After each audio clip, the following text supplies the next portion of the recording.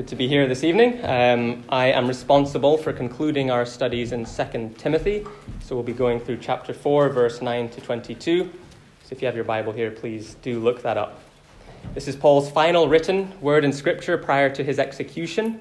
And the passage continues the main theme of Paul's letter to Timothy of perseverance in Christian ministry. Perseverance in Christian ministry, that is, service to God. And this is despite suffering.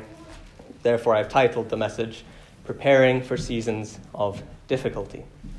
And it's amazing for me personally to think of Paul's perseverance in his work for Christ and the impact that this has had on human history. And we see that because of his life and his letters, they have had a remarkable impact on us today. And almost 2,000 years after his death, there are over 18 places named St. Paul around the world. And even Brazil's largest city, Sao Paulo, has over 12 million inhabitants, is named St. Paul in, I assume, Portuguese. But not only cities, countless institutions, schools, colleges, societies, and churches have been named after St. Paul. That's Paul the Apostle. And it could be argued that his limited time on earth was one of the most influential throughout human history. And without Paul's perseverance in his Christian ministry through difficult times, he would not have had this same impact on the world. We wouldn't know, we wouldn't have all these places named after him today. But thankfully for us, he did persevere. And tonight we're going to glean a few insights from his final written words into how we too can persevere in our ministry, in our service to God. So, same with Andrew Grant this morning. He said he wasn't very good at alliteration, neither am I. So I've started all my points today with B. So they do alliterate. So the 4 points we will look at tonight are, in order to prepare for and persevere through seasons of difficulty, we are to be together, be in the Word, be full of grace, and be reliant on God. So 4 B's there: be together, be in the Word, be full of grace, and be reliant on God. So let's take time to read 2 Timothy chapter 4, verse 9 to 22. Do your best to come to me soon, for Demas, in love with this present world, has deserted me and gone to Thessalonica. Crescens has gone to Galatia, Titus to Dalmatia. Luke alone is with me. Get Mark and bring him with you, for he is very useful to me for ministry. Tychicus I have sent to Ephesus. When you come, bring the cloak that I left with Carpus at Troas, also the books, and above all, the parchments. Alexander the coppersmith did me great harm. The Lord will repay him according to his deeds. Beware of him yourself, for he strongly opposed our message. At my first offense, no one came to stand by me, but all deserted me. May it not be charged against them. But the Lord stood by me and strengthened me, so that through me the message might be fully proclaimed, and all the Gentiles might hear it. So I was rescued from the lion's mouth. The Lord will rescue me from every evil deed, and bring me safely into his heavenly kingdom. To him be the glory forever and ever. Amen. Greet Prisca and Aquila and the household of Onesiphorus. Erastus remained at Corinth, and I left Trophimus, who was ill, at Miletus. Do your best to come before winter. Eubulus sends greetings to you, as do Pudens and Linus and Claudia and all the brothers. The Lord be with your spirit. Grace be with you. Amen.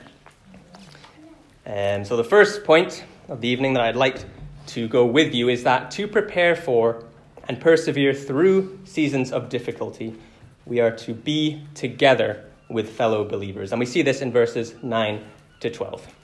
Having selflessly sent away Crescens and Titus to continue in their own ministry, their service to God, he sent them elsewhere. We get a real sense of Paul's loneliness while in his prison in Rome.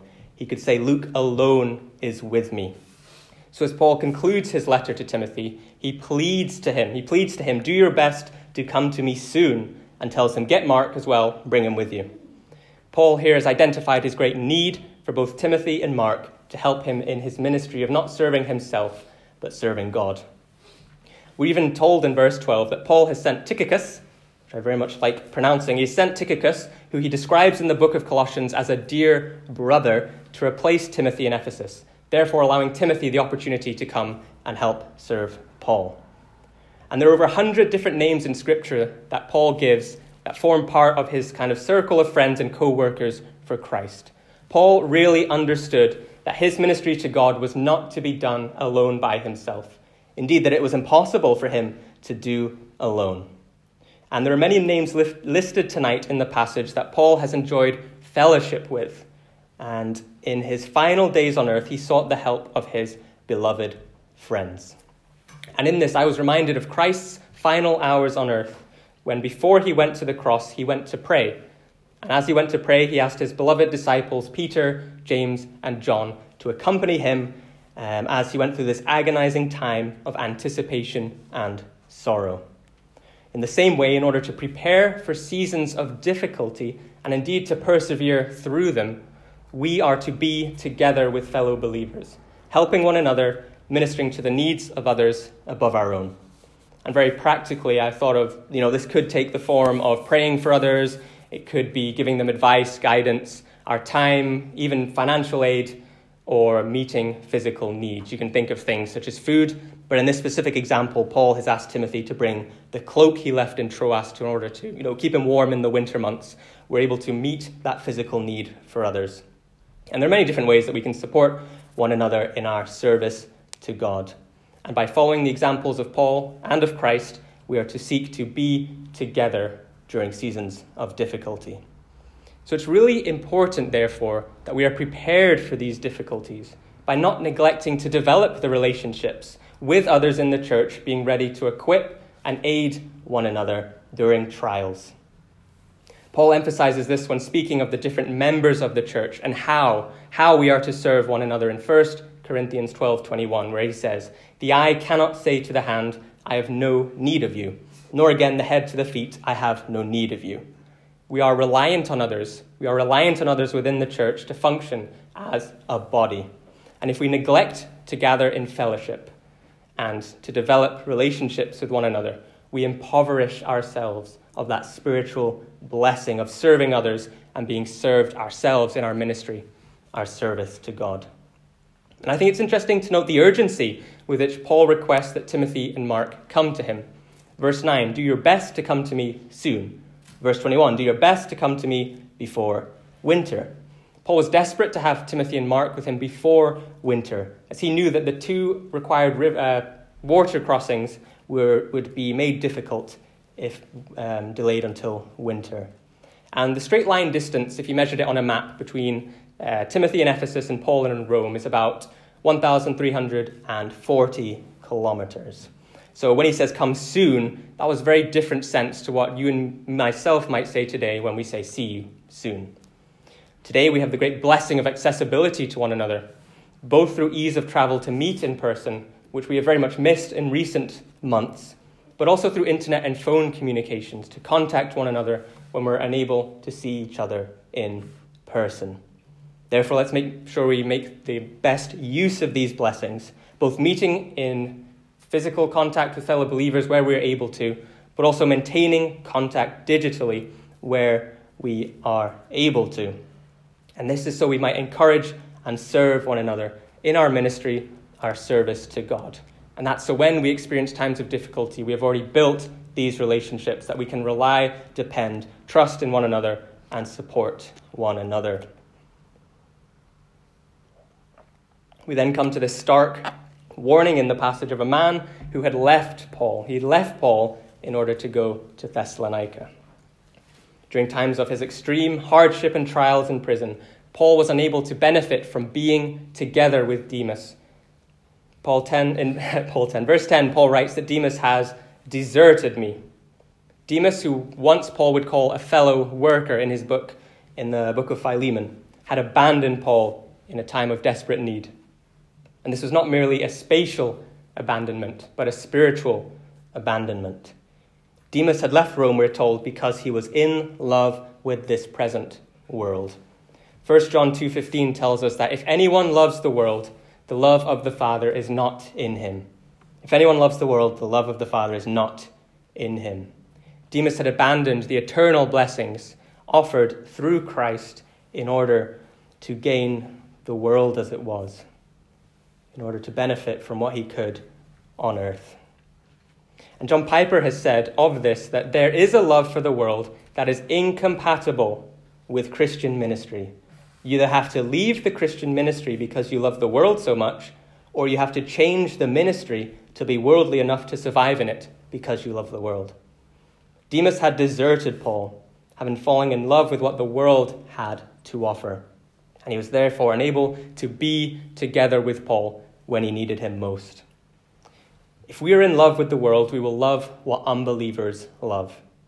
And to avoid this happening to us, we must make sure we ask ourselves, are there any idols in our lives? Are there any idols in your life or my life that are hindering our ministry for God?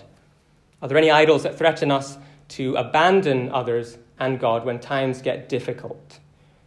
And Rico Tice, in his book Honest Evangelism, which some of you have read, helpfully provides 4 questions for us to consider to help identify if there are any idols that we are elevating above God. He asks the following 4 questions. What is it you daydream about?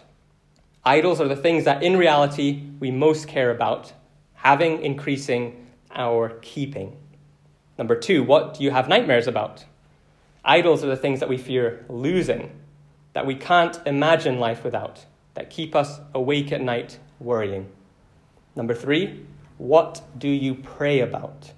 Is there something we pray for more than for God's will to be fulfilled in our lives and our friends' lives and our loved ones? And number 4, what do you need in life that if you get it means you'll then live for God? If we find ourselves thinking, yes, I'll obey God once I have X or once I've achieved Y, then X and Y are our idols. So from these 4 questions, we must make sure that there is nothing in our lives that we are elevating, no idols that we are placing above God that threaten to shift our attention away from our ministry, our service to him. But unfortunately, like Demas, there will be those who permanently abandon the faith, who abandon us in our time of need, who will choose the temporary benefits of the world over the eternal riches of heaven. These are, as we heard this morning, very helpfully from Andrew, as the seed that was sown among the thorns, of which Matthew 13:22 says, "The cares of the world and the deceitfulness of riches choke the word, and it proves unfruitful." Historic service is no guarantee of future faithfulness. Historic service is no guarantee of future faithfulness. We must depend fully on the Lord, being truly saved and born again. Otherwise, we have no foundation of faith, and we may abandon God for idols when our Christian life gets difficult. Of those like Demas, 1 John 2:19 tells us, "They went out from us, but they were not of us. For if they had been of us, they would have continued with us. But they went out, that it might become plain that they are not of us." If we are of the family of faith, if we are Christians tonight, we will never permanently abandon God. We may stumble, but we will persevere to the end, mutually helping fellow believers during times of need and times of difficulty as we seek to serve God above all else. Solomon, of who the Bible says was wiser than all other men, wrote in Ecclesiastes 4 that 2 are better than 1, because they have a good reward for their toil. For if they fall, one will lift up his fellow. But woe to him who is alone when he falls, and has not another to lift him up. So who is your Peter, James, and John? Who is your Luke, your Timothy, and Mark? Who are your fellow believers who you are enjoying fellowship with and actively seeking to develop relationships with? Who are you able to seek in times of difficulty? Who you can depend upon, who can make themselves available? Who can lift you up when you fall? Who can help you continue steadfastly in your ministry for God?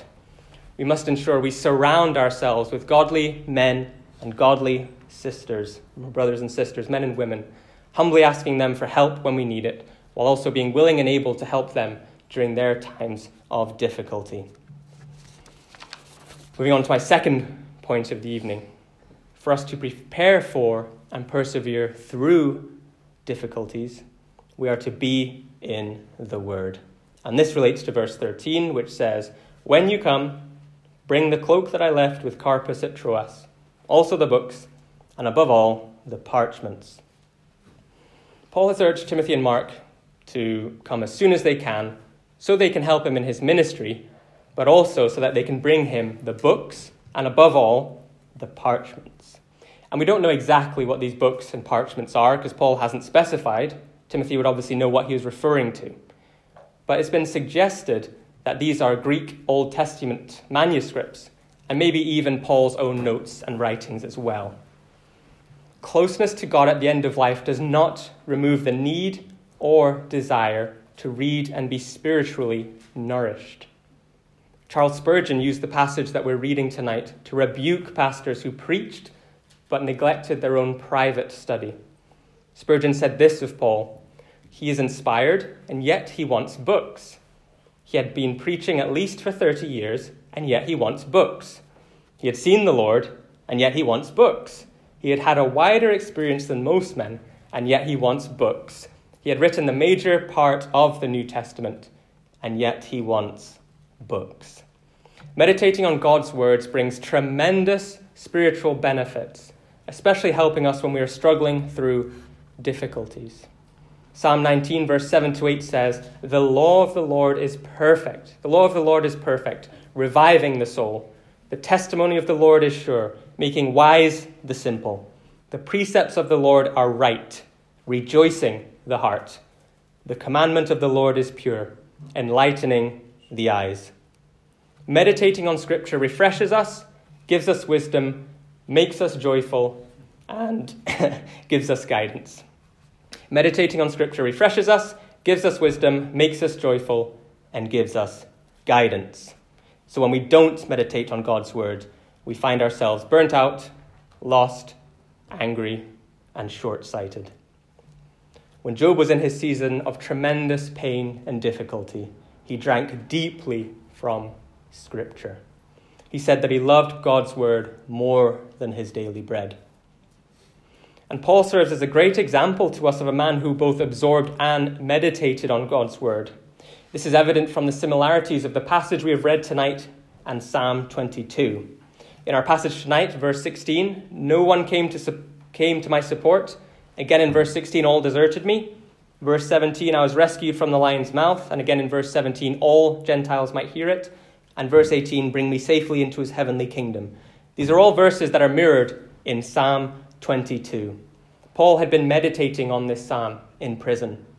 And it's the same psalm that Jesus quoted on the cross when he said, my God, why have you forsaken me?"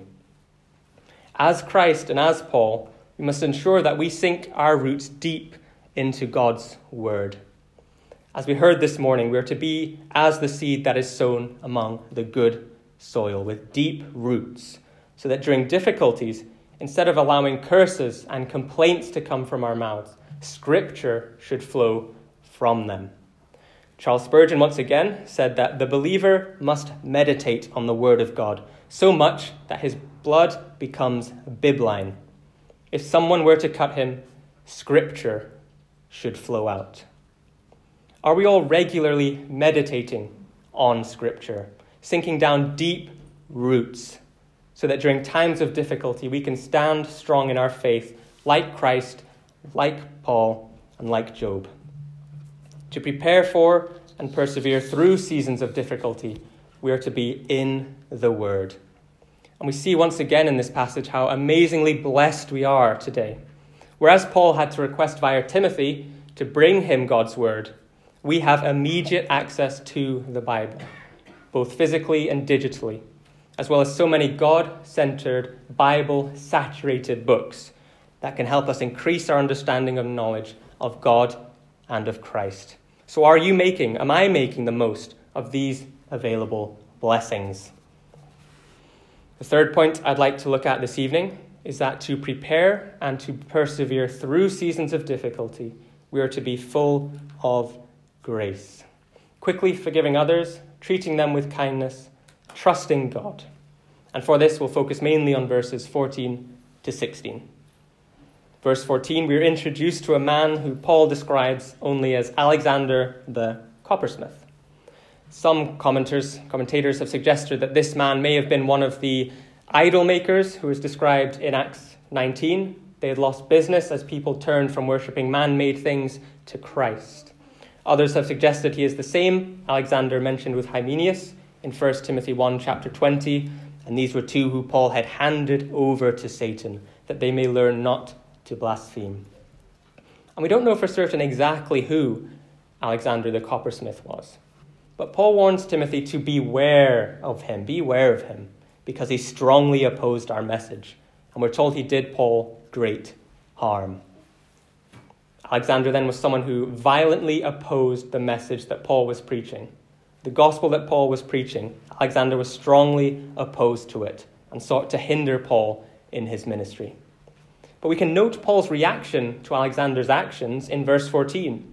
The Lord will repay him according to his deeds. Paul, who bears the character of righteousness, does not urge Timothy to enact revenge on Alexander. Rather, he leaves it to the Lord, knowing that as Romans 12:9 says, "Beloved, never avenge yourselves, but leave it to the wrath of God. For it is written, 'Vengeance is mine, I will repay,' says the Lord." And Paul here provides us with an excellent example of how to deal with those who mistreat us. He overcomes evil with good, entrusting his battle to the Lord and blessing those who oppose him and curse him. And he is imitating the Lord Jesus Christ, who 1 Peter 2:23 tells us, "When he was reviled, he did not revile in return. When he suffered, he did not threaten, but continued entrusting himself to him who judges justly." Likewise then, when we are mistreated for our faith by others, we are to be full of grace, not seeking to enact revenge, as we might naturally be inclined to do, but trusting the situation to God. We then further see Paul's righteous character displayed in verse 16. Speaking of his preliminary hearing before Caesar during his imprisonment, he writes, "At my first offense, no one came to stand by me, but all deserted me. May it not be charged against them." As at Christ's trial, false witnesses had lied about Paul, and his friends were nowhere to be found. And I think it's safe to presume in this situation that Paul would have been angry at his co-workers in Christ, that this would have been a righteous anger as a result of sin committed against him. Ephesians 4:26 reveals that there is a righteous anger that is not sinful when it says, "Be angry and do not sin." So we can have a righteous anger over sins committed against us, but we are not to allow that anger to lead us to sin, or sins such as unforgiveness. Paul may have been angry at his friends for their abandonment, but nevertheless he was full of grace, quickly forgiving them and showing them kindness. Like Paul, there will be times when we are facing our own difficulties, when our friends will fail us. People are frail and prone to sin just as we are. They might abandon us completely like Demas. They might desert temporarily like Paul's fellow workers. Or they might just not reach out to us in fear that they don't know what to say, making us feel forgotten and alone. But it's in these painful times we're allowed to have a righteous anger against sin committed against us. We're allowed to have a righteous anger, but we're to never let that anger give birth to sins such as unforgiveness, envy, slander, abuse, and bitterness, to name a few. Rather, like Christ and like Paul, we're to be full of grace, quick to forgive, showing kindness to those who fail us. Before moving on to my final point, I want to highlight in our passage an amazing act of grace of God to restore one who had previously failed Paul. In Acts 15, we are told that Paul and Barnabas were about to return to the cities where they had preached the word. And in verse 37 to 38 of Acts 15, we're told, "Now Barnabas wanted to take with them John called Mark, but Paul thought best not to take him or take with them one who had withdrawn from them in Pamphylia and had not gone with them to the work." We see here Paul had not wanted Mark to accompany them on their trip as he has shrunk from the labor and the perils of laboring among the Gentiles. And what a contrast this is from what we read in our passage tonight in verse 11. "Get Mark, bring him with you, for he is very useful to me for ministry." By the grace of God, the one who had failed Paul and whom he did not want to bring on his trip is the one who he is now requesting and who he is commending as useful for his ministry, his service to God. So we are encouraged, I am encouraged through this example, that those who do fail us, and there will be those who will fail us, who abandon us during our time of need, in our time of trials, God is able to restore them back to our ministry, or to be part of our ministry to him. So I wonder how you react when others mistreat you, when they fail you. Are you responding correctly? Are you full of grace, being quick to forgive and treating them with kindness, and trusting God and praying that he will use this experience, that he would use it to mature you in your faith and to give you a greater ministry in serving him? And thankfully, even when they will, others fail and abandon us, there's one we can always rely on. And that brings me to our final point of the evening, which is that to prepare for and persevere through seasons of difficulty, we are to be reliant on God. Despite his friends deserting him during his preliminary hearing before Caesar, Paul writes in verse 17, "But the Lord stood by me and strengthened me." The Lord stood by me and strengthened me. It was not Paul's friends who stood by him during the hearing, but the Lord. It was God who strengthened Paul. And from an outside perspective, looking in at Paul's situation, it would look horrific. A man in a cold prison chamber who was due to be under trial by the Roman authorities. Where was God in all of this? Where was God in Paul's life? But Paul understood. Verse 17 continues, "But the Lord stood by me and strengthened me, so that through me, the message might be fully proclaimed and all the Gentiles might hear it." Appearing before the Roman authorities was an occasion to fulfill Paul's ministry, giving him yet another opportunity to proclaim that which he had been put in prison for. We are told that the message has been fully proclaimed through Paul, that all the Gentiles might hear of it. Paul understood that as he approaches his execution, he had finished the race, as we saw last week. He had finished the race, fulfilling his earthly ministry for God of proclaiming the gospel to the Gentiles. In Satan and man's attempt to stop the spread of the gospel, they had led Paul to stand before those in authority who were otherwise inaccessible to preach the good news that Jesus Christ, the Son of God, came into the world to save sinners. Paul's horrific circumstances allowed him to fulfill God's plans for him on earth.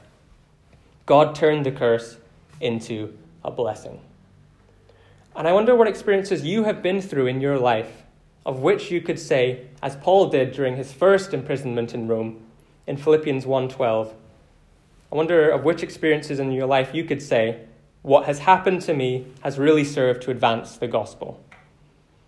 What could you say of what has happened to me has really served to advance the gospel? Verse 18 continues, "So I was rescued from the lion's mouth. The Lord will rescue me from every evil deed and bring me safely into his heavenly kingdom." As much as we may love our earthly friends and our earthly families, they are unable to do this for us. Only God could rescue Paul from the lion's mouth. Only God could rescue him from every evil deed before his work on earth was complete. And as the quote goes, "I am immortal until God's work for me to do is done." I am immortal until God's work for me to do is done. I wonder what blessings God has and will bring through difficulties in your lives. So Paul's earthly ministry, his service to God, was now fulfilled. It was completed. He is fully reliant on God, trusting that he will be brought safely into his heavenly kingdom. No matter what happened to him on earth, Paul's soul was secure because of his faith in Jesus Christ. Paul knew that Jesus had taken his punishment at the cross, and he had accepted Jesus as his Savior. Therefore, Paul knew that he was now declared righteous before God, and that he would spend eternity with him now that his time on earth was complete. When all others had abandoned Paul, he was reliant on God, trusting in his plan, knowing that his soul was safe and secure because he had accepted Christ as his Savior? Are you reliant on God today, knowing that he will never abandon you, that he will rescue you from every evil deed until you have fulfilled your earthly ministry, your service to him, at which point, as it says, we will be brought safely into his heavenly kingdom to be with him for eternity. So as we conclude tonight, we have finished Paul's letter to Timothy, throughout which has been this recurrent theme of perseverance in Christian ministry in service to God despite difficulty and suffering. And it is this perseverance that has allowed Paul to reach the end of his life and say, I have fought the good fight, I have finished the race, I have kept the faith. We may never have the global impact that Paul had. I think it unlikely that anyone here will ever have a city named after them. But we can follow Paul's example as he sought to imitate Christ, persevering until the very end. So to summarize the 4 points we've gone through tonight, for us to prepare for and persevere through seasons of difficulties, we are to be together, developing Christian relationships and supporting one another in ministry. We are to be in the Word, regularly reading our Bible, meditating on the Word, and utilizing Christian books as well. We are to be full of grace, quickly forgiving others, showing them kindness, and entrusting the result to God. And number 4, we are to be reliant on God. He is in ultimate sovereign control of our lives, and he will strengthen us to fulfill our earthly ministry before we go to be with him in heaven for eternity.